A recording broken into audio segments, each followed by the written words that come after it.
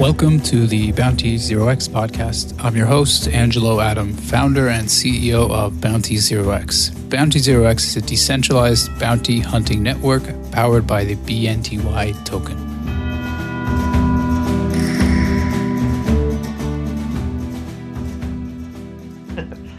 Today is February 13th, 2019. My guest on the show is Ryan Rodenbaugh. Ryan's business development lead at Trust Token, and prior to that, he was an investment analyst at Blue Run Ventures, and he's an alumni from University of Arizona. So, Ryan, welcome to the Bounty Zero X podcast. Thanks for coming on. Yeah, definitely. Thank you for having me. And Arizona State, I wouldn't want to be confused with U of A.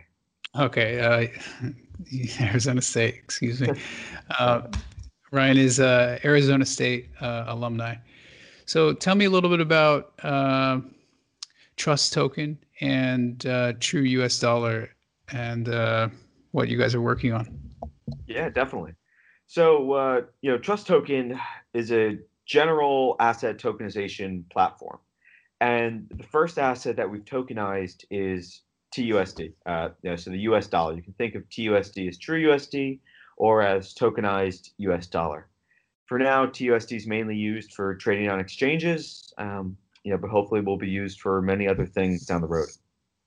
So can you define what a stablecoin is for those of us or our listeners who have heard the term but don't know exactly what it is? I mean, aside from what the name implies. Yeah, certainly. So a stablecoin would be, I don't know that there is an agreed upon definition, but I would say at least a stable coin is something that holds value relative to something else, right? So you could be stable relative to the dollar, to the euro, to anything, frankly, any other currency or real asset. And in our case, TUSD is stable relative to the US dollar.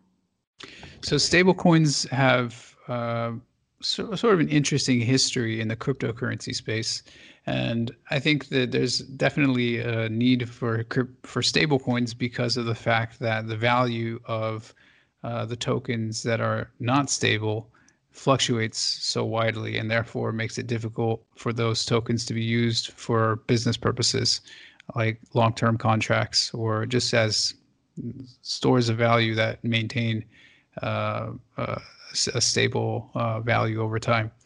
So the benefit and sort of the feature of stablecoins is that they can be used for these purposes. And so over the course of the cryptocurrency evolution, there was, first Bitcoin followed by a number of other coins. And I think the first stable coin was the US dollar Tether. Is that, as far as you know, the first one? Yes, there might have been another one, Nubits, around that same time, but basically forgotten at this point. Tether launched, I think, in some point in 2014, but really didn't rise to prominence until the bull run that started in 2017. Yeah, so one of the uses of Tether was on like exchanges on like Poloniex and other exchanges where it was used as a margin asset, as a trading pair you could trade on margin against. And it's had somewhat of a notorious history. It's been linked, I think, with Bitfinex, and they recently moved to Bermuda. And there's been some questions relating to whether it's actually an asset-backed token and what and how stable it will be if there is some type of risk involving the legal framework underpinning the Tether. Do you have any thoughts on the Tether token as a whole and some of its shortcomings and what your thoughts are overall on that? Yeah, I mean, I've got many thoughts on Tether, but I think if I had to kind of sum it up in one bite-sized thing, it would be back in October. The price of Tether fell down to 85 cents. And if you'd been tracking the OTC prices of Tether for the couple weeks prior to that, you'd seen that the quotes had been getting worse and worse. So let's say in August of 2018, for example, if you went to an OTC desk and were selling BTC for USDT, you'd get quoted USDT pretty close to a dollar. And then in the weeks in September and early October, you saw that falling down to 0.999, 0.998, 0.997, all the way down to like 0.995 in some cases, which is, very, very low for something that's supposed to represent $1. Then, in like October 15th or something, the price of Tether across exchanges crashed down to 85 cents. If, that just, like, in my mind, completely broke the idea that Tether was a good and reliable stablecoin.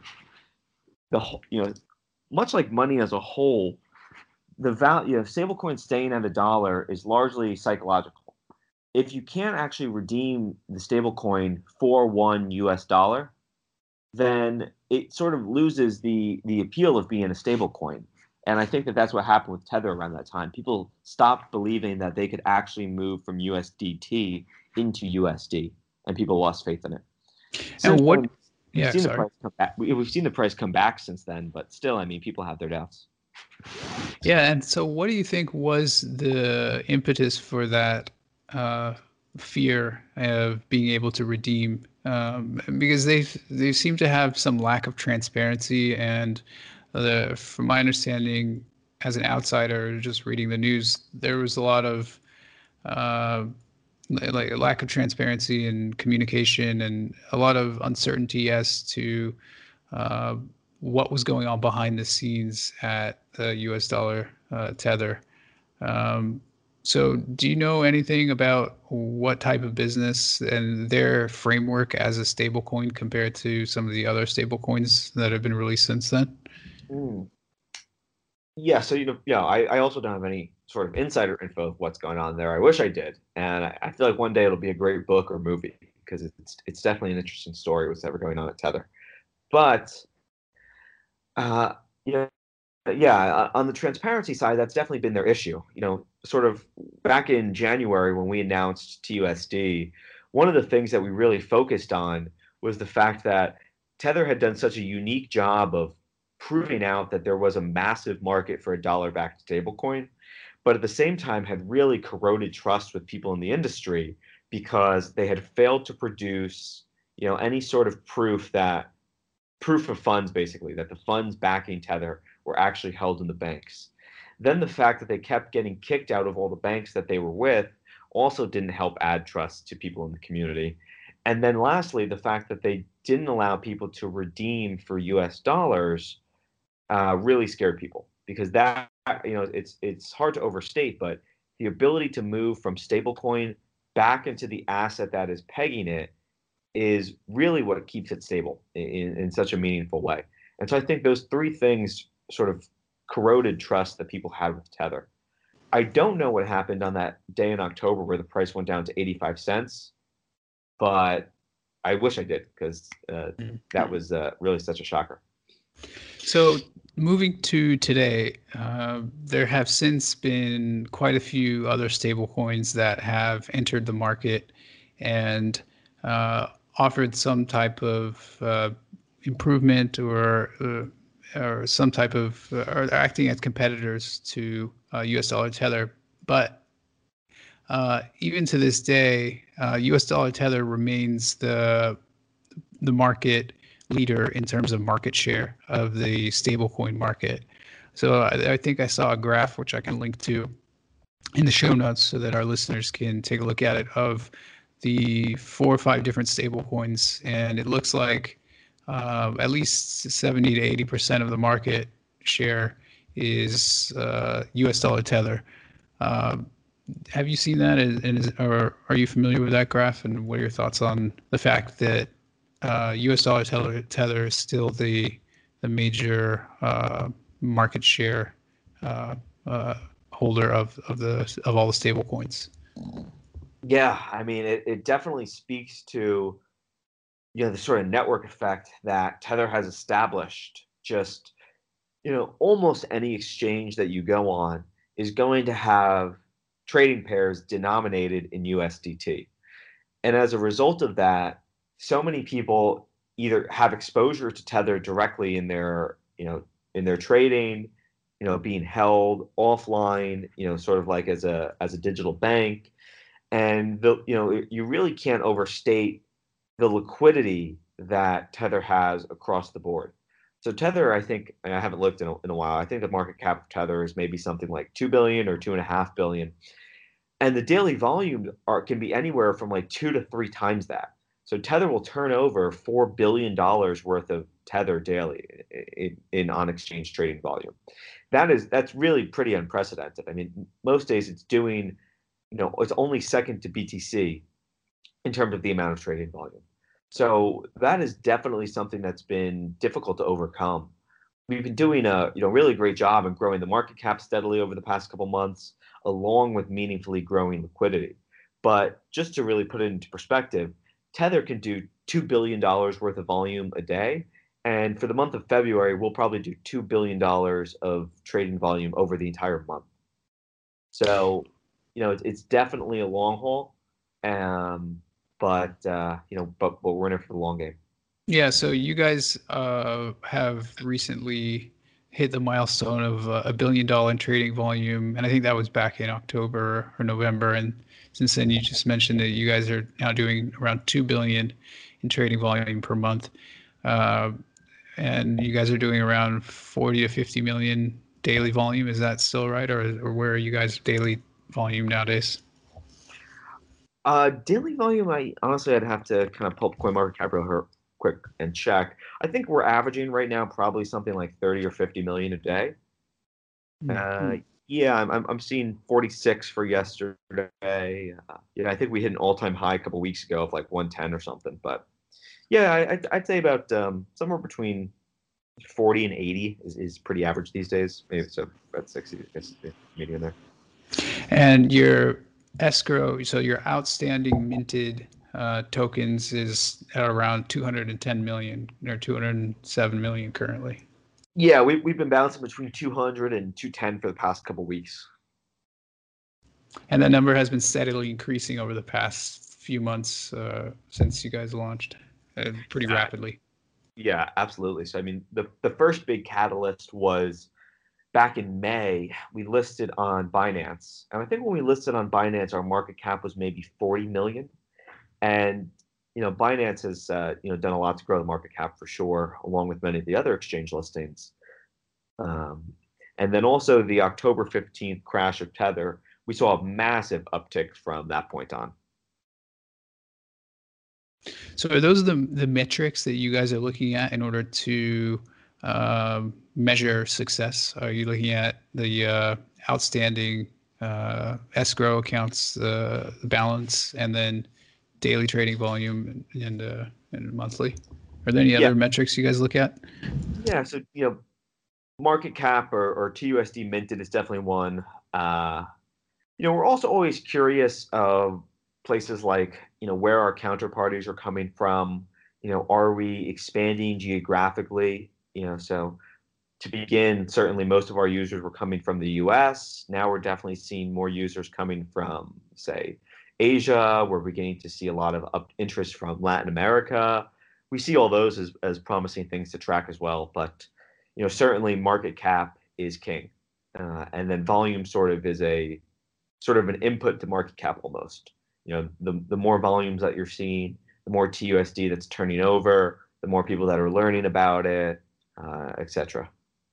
Mm-hmm. So when looking at the different stable coins that are out there and making a analysis of what makes a good stable coin, we talked earlier about transparency being an important factor. And then also the ability to redeem the token on a one-to-one basis for its underlying value. So in the case of a US dollar stablecoin, one-to-one. And then you also would want, proof of funds so that, an independent third party can at any time do an analysis or an audit and see that the number of funds that guys claim to have are actually there. And then there's regulatory compliance, which is also another important factor. So do you have any comments on those factors and just overall what makes one stablecoin? What are important components of a stablecoin? Yeah, I think you nailed it there. Definitely of those, they're all important, and I don't want to I don't want to make listeners think otherwise. I will say though that I definitely think personally, and I don't know if this is the company opinion, but it's definitely mine, that the ability to redeem and move back into a dollar is the most important of those. And so, we can sort of go back and forth around, who's the most regulated, who's the least regulated, who banks here, who banks there. Uh, in all cases, though, the ability to move back into a dollar is, it's kind of like the cash is king kind of thing. Most of the people that are using stable coins these days are traders, market makers, arbitragers on exchanges. And the ability for them to move back into a dollar is key. And so, we've seen a lot of press lately about, some of the other stable coins, which I don't need to mention their names, but that have been either blocking redemptions or making it difficult for people to move back into fiat. And as a result, we've seen people steer away from those stable coins. And we've, definitely on the OTC side, we've seen their prices quoted way off of $1. So I think that is the number one thing. We can talk all day about, all these different things that you mentioned, which are definitely important. I don't want to understate that. But at the end of the day, if someone tries to move $1 million of stablecoin back into fiat and they can't do that, that's an issue. So, what would be a reason why someone would want to issue or redeem US dollar, true US dollar through the portal? So, you guys have a portal where users can log in and register, and they can take their tokens, their true US dollar tokens, and then basically, I guess, burn them, and then have the US dollar equivalent value sent to their account after they go through the KYC process. And then conversely, they can, generate or mint the new true US dollar tokens through the portal, which is, I think, like app.trueusdollar.com. After, completing the KYC, and then once the wire is sent, then the funds are sent to the corresponding Ethereum address.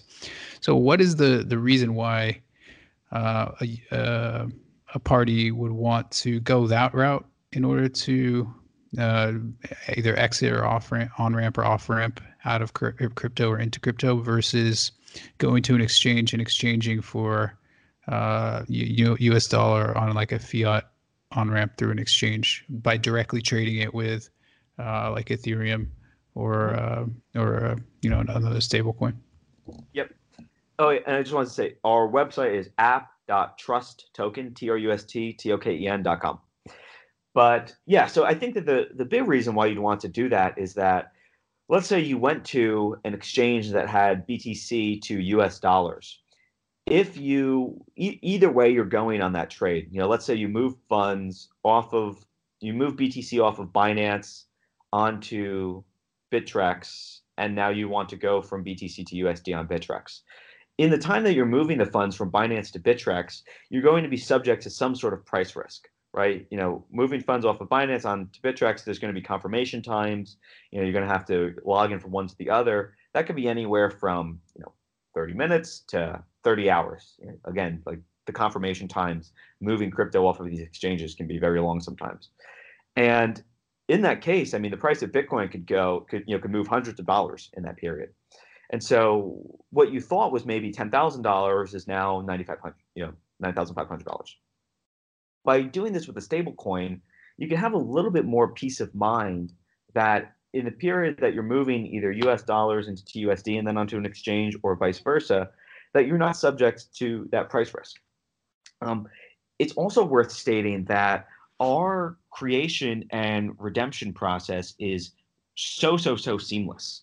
I would say that compared to any of the fiat exchanges, it's actually a lot easier of a process to go from fiat to TUSD or TUSD to fiat. On the USD to TUSD side, we actually just rolled out an update in our app where when you create TUSD, you can have that TUSD sent directly to any exchange or wallet that supports TUSD.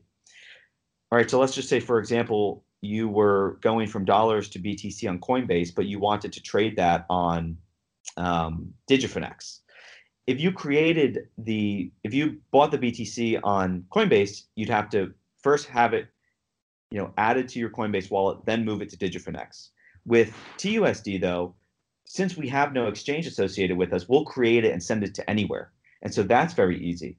Then on the redemption side, once you get set up with KYC in our app, every account is given a unique redemption address. And so when you have that address, if you have TUSD on Binance, you can just send it directly to that address. We will know that is associated with your account, and then we'll initiate the burn and send the wire out from there. And so that's even easier than moving it onto an exchange and then moving back into fiat from there. And are there any fees associated or any other costs associated with that process of redemption or and burning and creation? Yeah, that's an excellent question as well. And I should have mentioned that. So all of the exchanges will have fees. We actually don't have fees on creation or redemption, other than any sort of international wiring fee, right? If we're wiring money to Latin America, maybe there's a $75 fee or something. And you accept wires from any bank, basically, that has like Swift and that can accept wire transfers. So no limits aside from terrorist countries and that sort of thing. Basically, any bank can send it. Yeah, any bank that supports U.S. dollars, we can send it to, and no OFAC sanctioned countries or anything like that.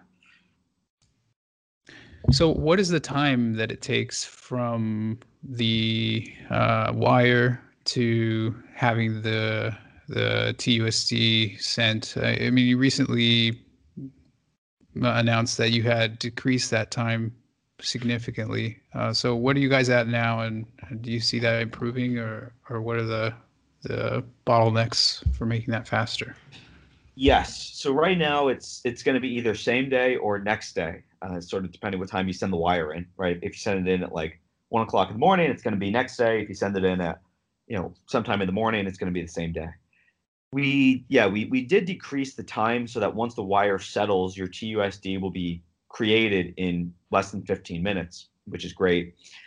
On the wiring side, it's really just continuing to work with the banks so that they can be faster and more timely on that. But we hope to get to the point where it is always same day. But still, right now, a lot of times it is next day. And you guys mentioned that you're working with multiple partners for providing these escrow and custodial services of the funds. So are each of these accounts segregated, or are they pooled? Yes, no, good question. They are segregated accounts. We want to make sure that our funds are separate from other funds. And so how do you, when someone is burning tokens, how do you, I guess, determine which tokens to burn? I guess on that side, are they segregated, like corresponding tokens correspond to a certain escrow account? Corresponding. I'm not completely following the question, but so when each user gets set up with an account in our app, they will be pushed onto one of our escrow partners, whether that's Prime Trust or Alliance Trust.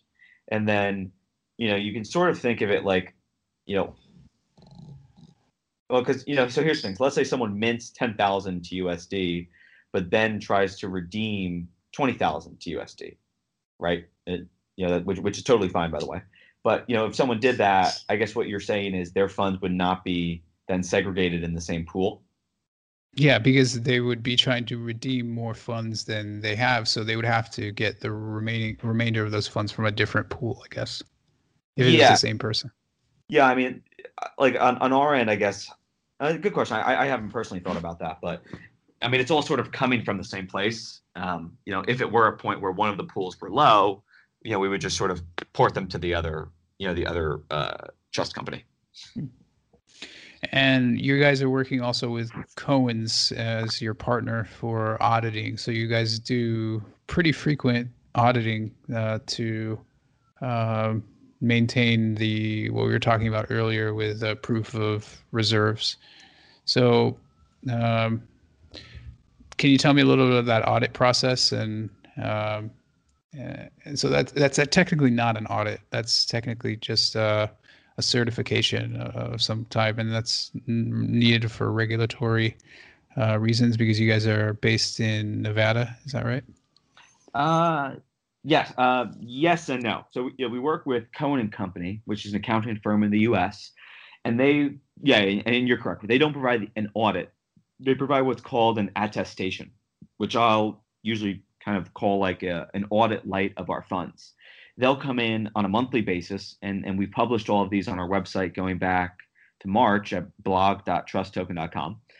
And they'll publish an attestation basically asserting the amount that we have held in escrow across the accounts, along with a sort of certification that there have been no material changes to our terms of service, right? So besides just verifying their funds, they're also coming in and verifying that, hey, the Trust Token team has not made it so that they can run away with your funds and you have no legal rights or anything.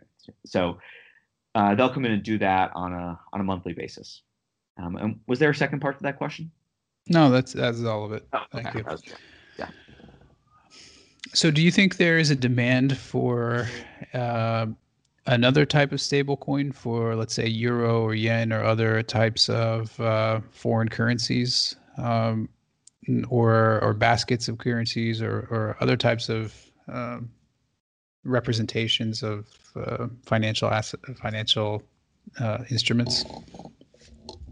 Yes, I definitely do think there is demand for other fiat-backed stablecoins.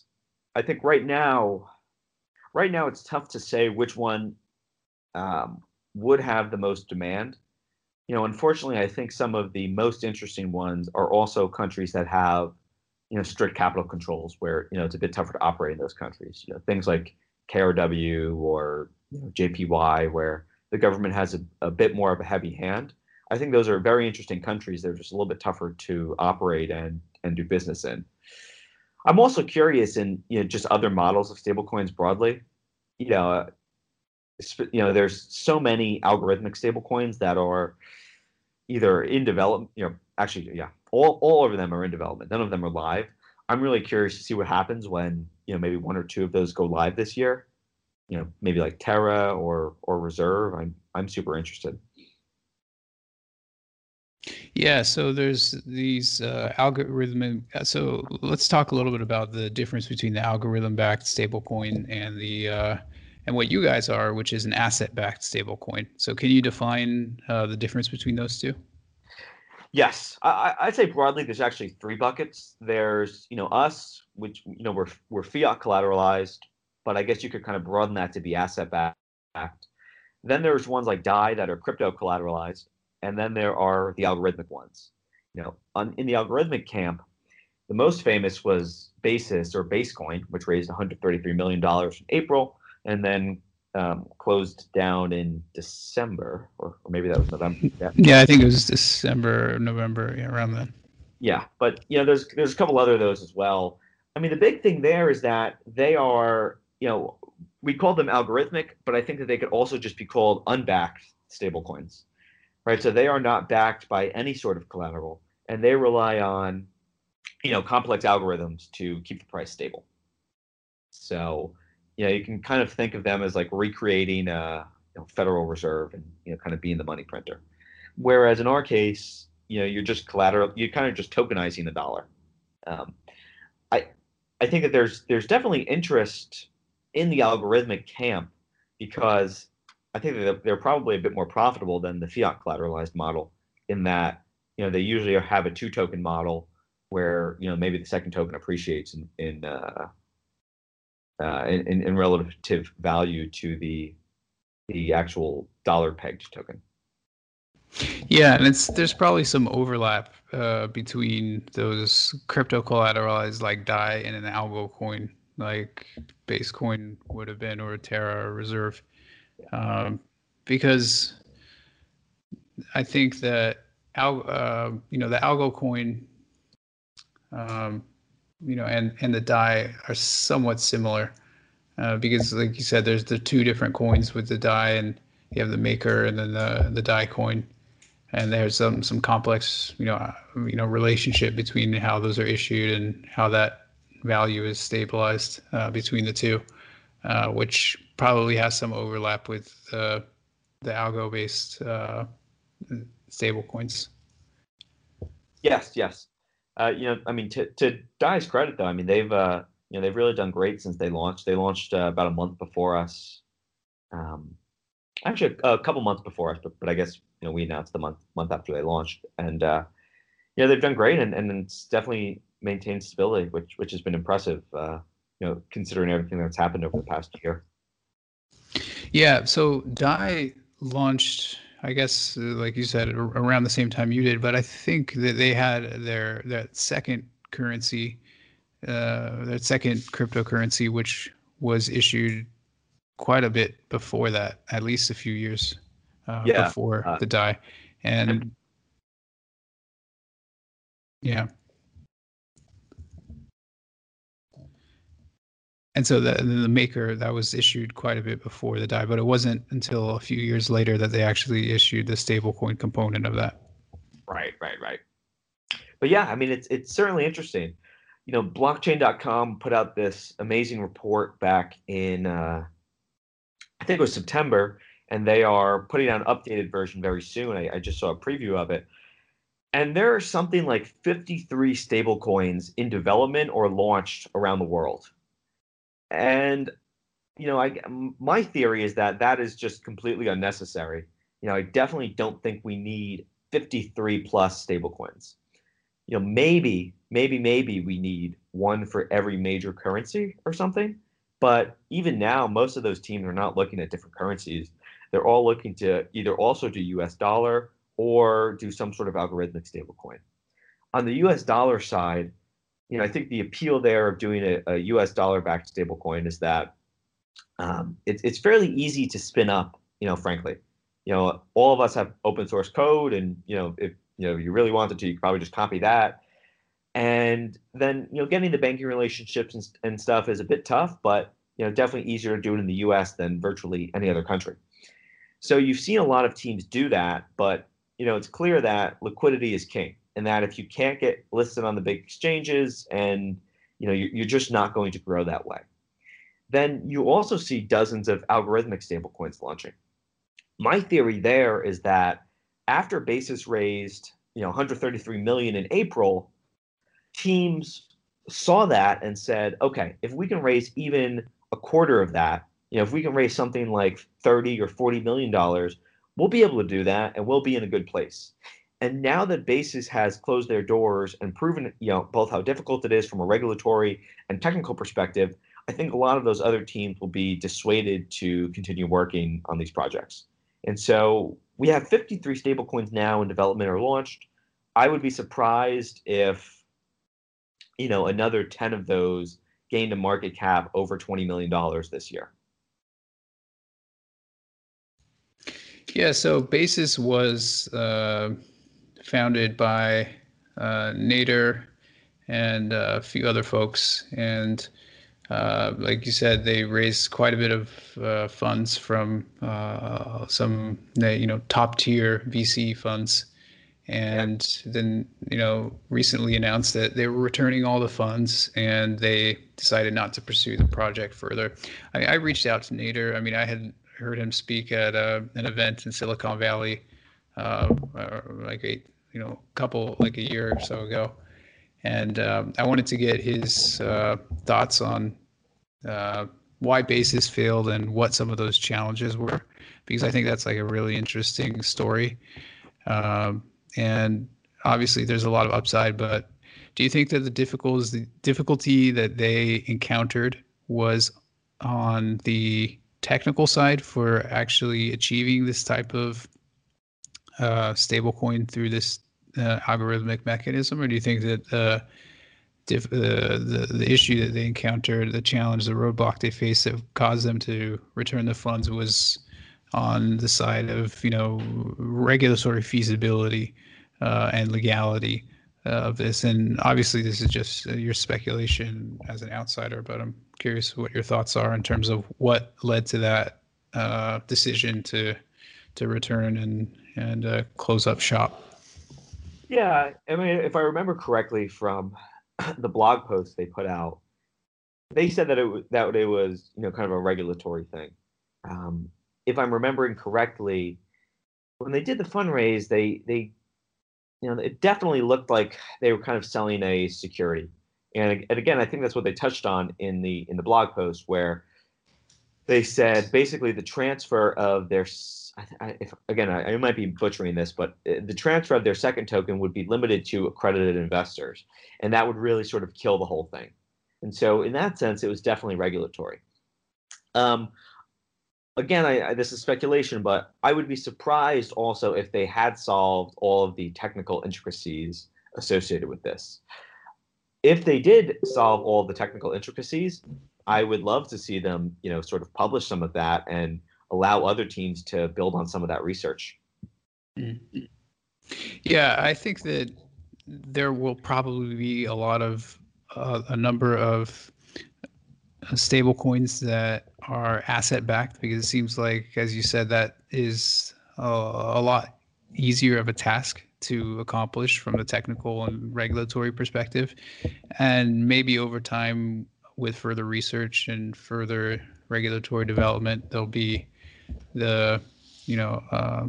some other algo-based stable coins that appear, and Terra and Reserve, like you said, are some of the two that are working on that now. So in theory, there could be stable coins, a market of stable coins traded against each other, crypto stable coins for each major currency that tracks the trading of the Forex, spot trading on the Forex market. So you could have like a market that is being traded alongside the actual Forex markets, but just the cryptocurrency equivalent of those. Yep, there's definitely a lot of exciting things still to develop in the stablecoin realm, specifically on the Forex side. Yeah. So there's Forex, and then there's baskets of stable coins, and then bonds. So where is the revenue generated for these stablecoin projects like True US Dollar or Gemini Dollar or some of these other stablecoins that are asset backed? Where is it profitable for companies to develop this product, and how do they generate revenue from them? Yep. So different between the three models, but in the fiat backed model, the business model is that you earn interest on the funds held in escrow, right? So it's the kind of same playbook that many of the sort of like new banks or things like Venmo use, where you're just holding people's money and earning the interest on that. So in that case, is there a risk of like a bank run, or the equivalent of a bank run, where everyone wants to get their funds back?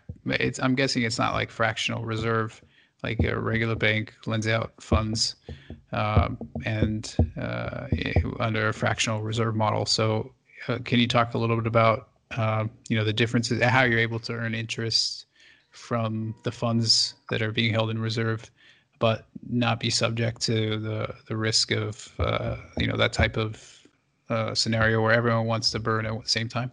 Yeah. So all we're having our banking partner invest in is overnight T-bills, sort of one-day note type stuff. So it low interest, but it's definitely a scale game, right? I mean, the revenue earned on that at 200 million is okay. The revenue earned on that at 2 billion is really nice.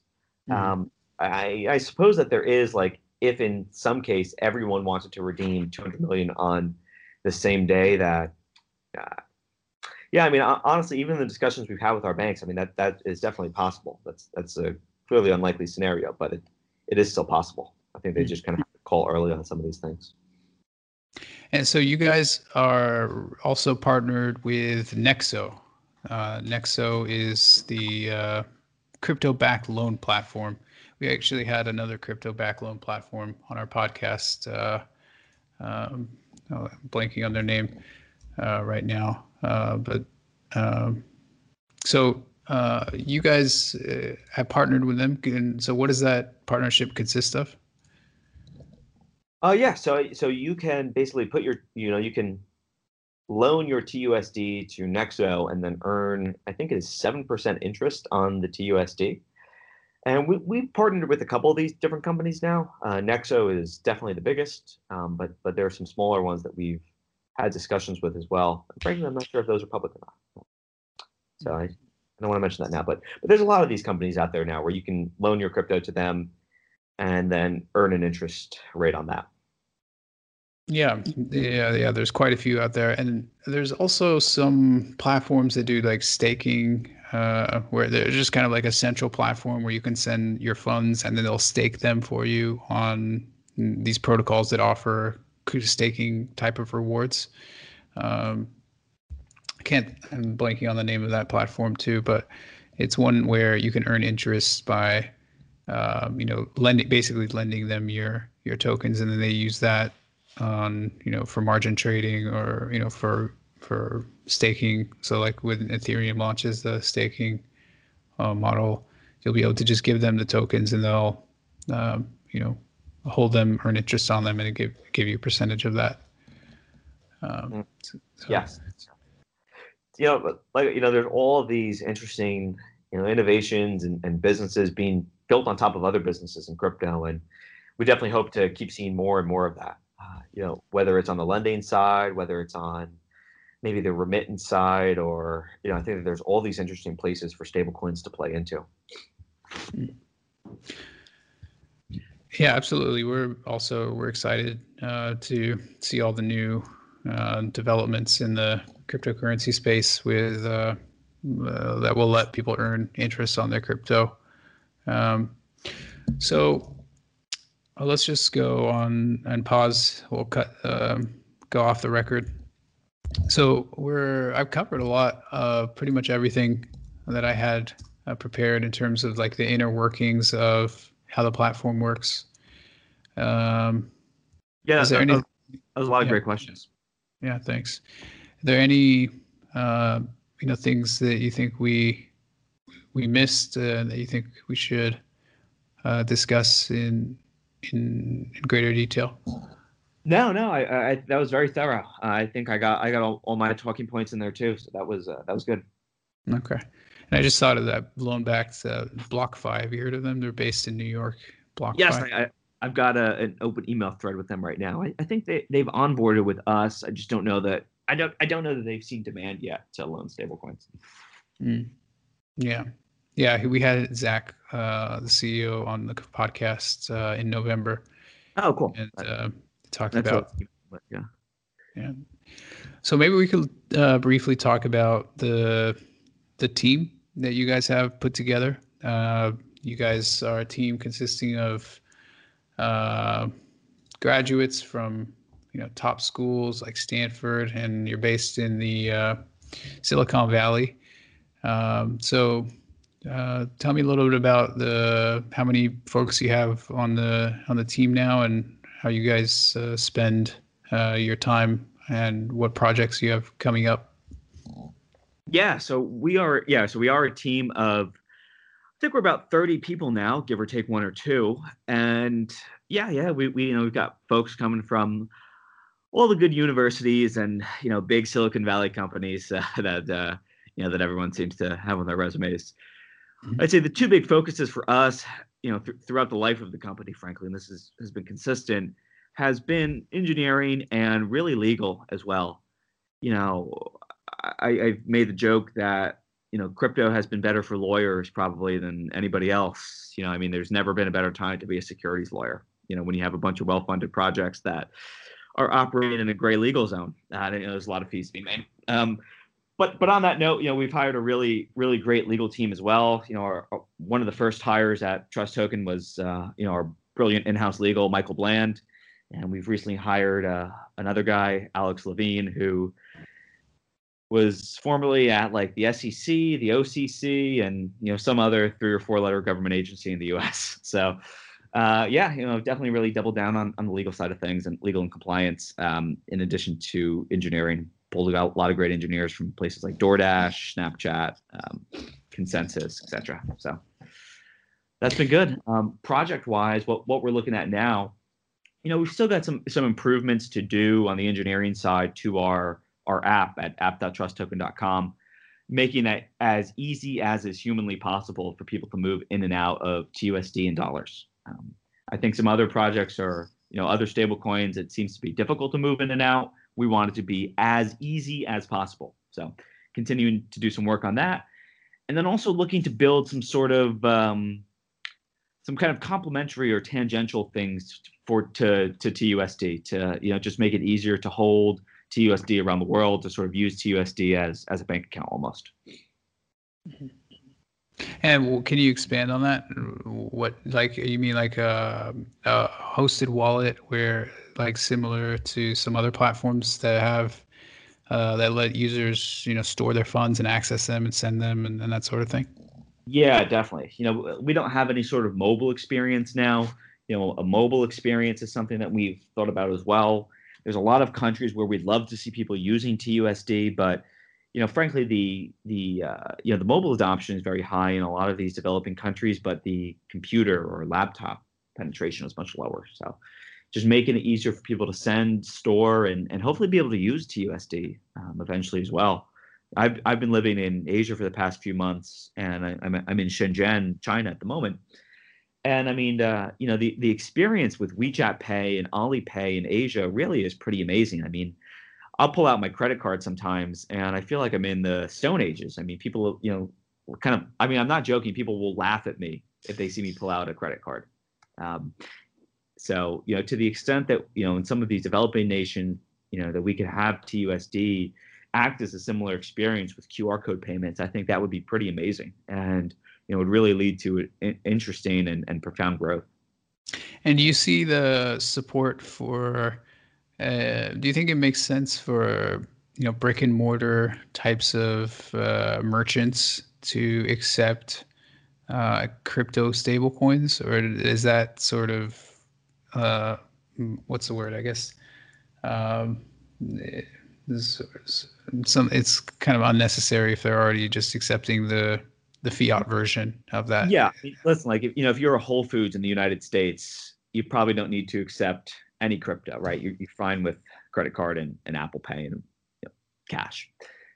If you are in a, say, developing country where you want access to US dollars, or you live in a place that has a highly volatile or deflationary currency, and you'd prefer to keep things in US dollars up until the point where maybe you have to pay a bill and you need to convert into the local currency, I think TUSD holds a lot of strong use there that really hasn't been tapped into yet. So that's one of the things we're exploring at the moment.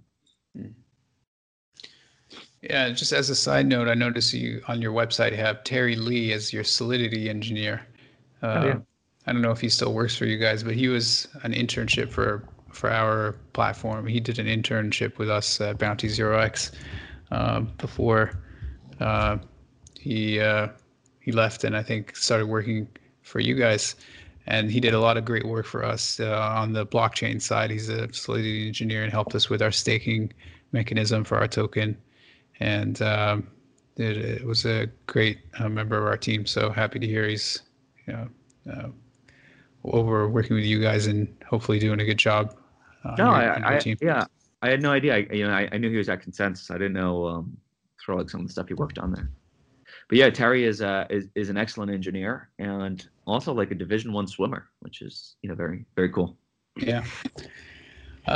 Great. So maybe one other thing we can talk about is what your daily responsibilities and how you spend your day as the business lead for Trust Token, and what your purview is at the company, and what type of daily work you do.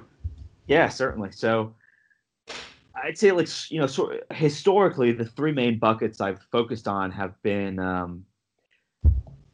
partnering with exchanges, OTC desks, and market makers. So the people that are most heavily using or enabling the use of TUSD right now.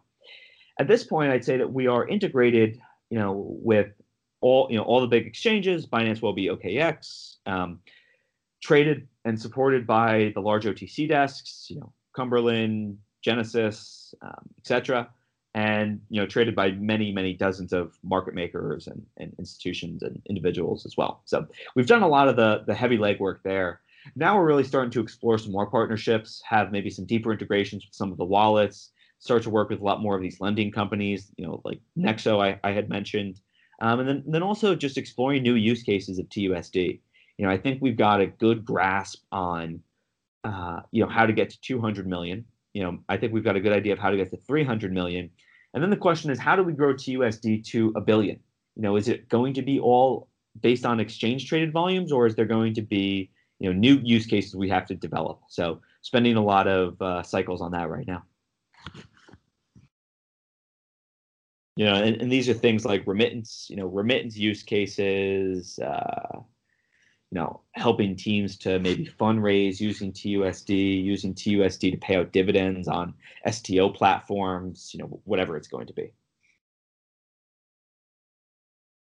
Yeah, that sounds like a lot of exciting potential use cases and integrations that you guys have that you're working on. Thank you. I put a little plug in there. If anyone's listening and would like to partner with us, feel free to just shoot me an email, just ryan@trusttoken.com. Yeah. So trusttoken.com was where people can go to learn more. They can sign up and they can register, complete the KYC process, and then wire funds. And from within the app, they can receive the funds and then send them out. And then likewise, they can, convert their TUSD tokens to US dollar. So maybe we can just briefly talk about the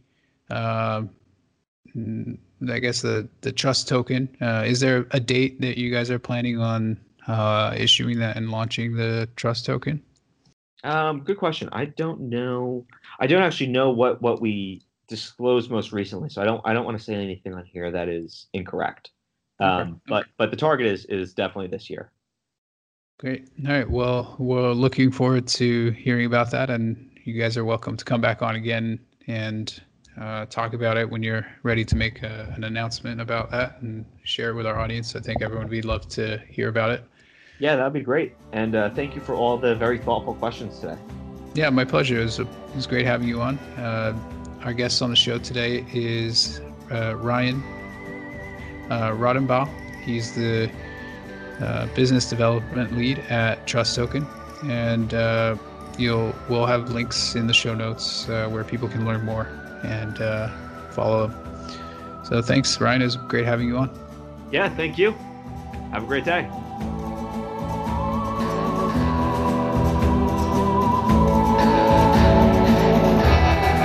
Thanks for listening to another episode of the Bounty Zero X podcast. Please remember to subscribe to our podcast below. Check out bountyzerox.io, the #1 bounty hunting platform where you can complete work and earn cryptocurrency. Please consult your professional financial investment and tax advisors before making any investment in initial coin offerings. Bounty Zero X does not provide investment or financial advice and does not endorse or recommend investment in any ICOs advertised on the Bounty Zero X podcast or website.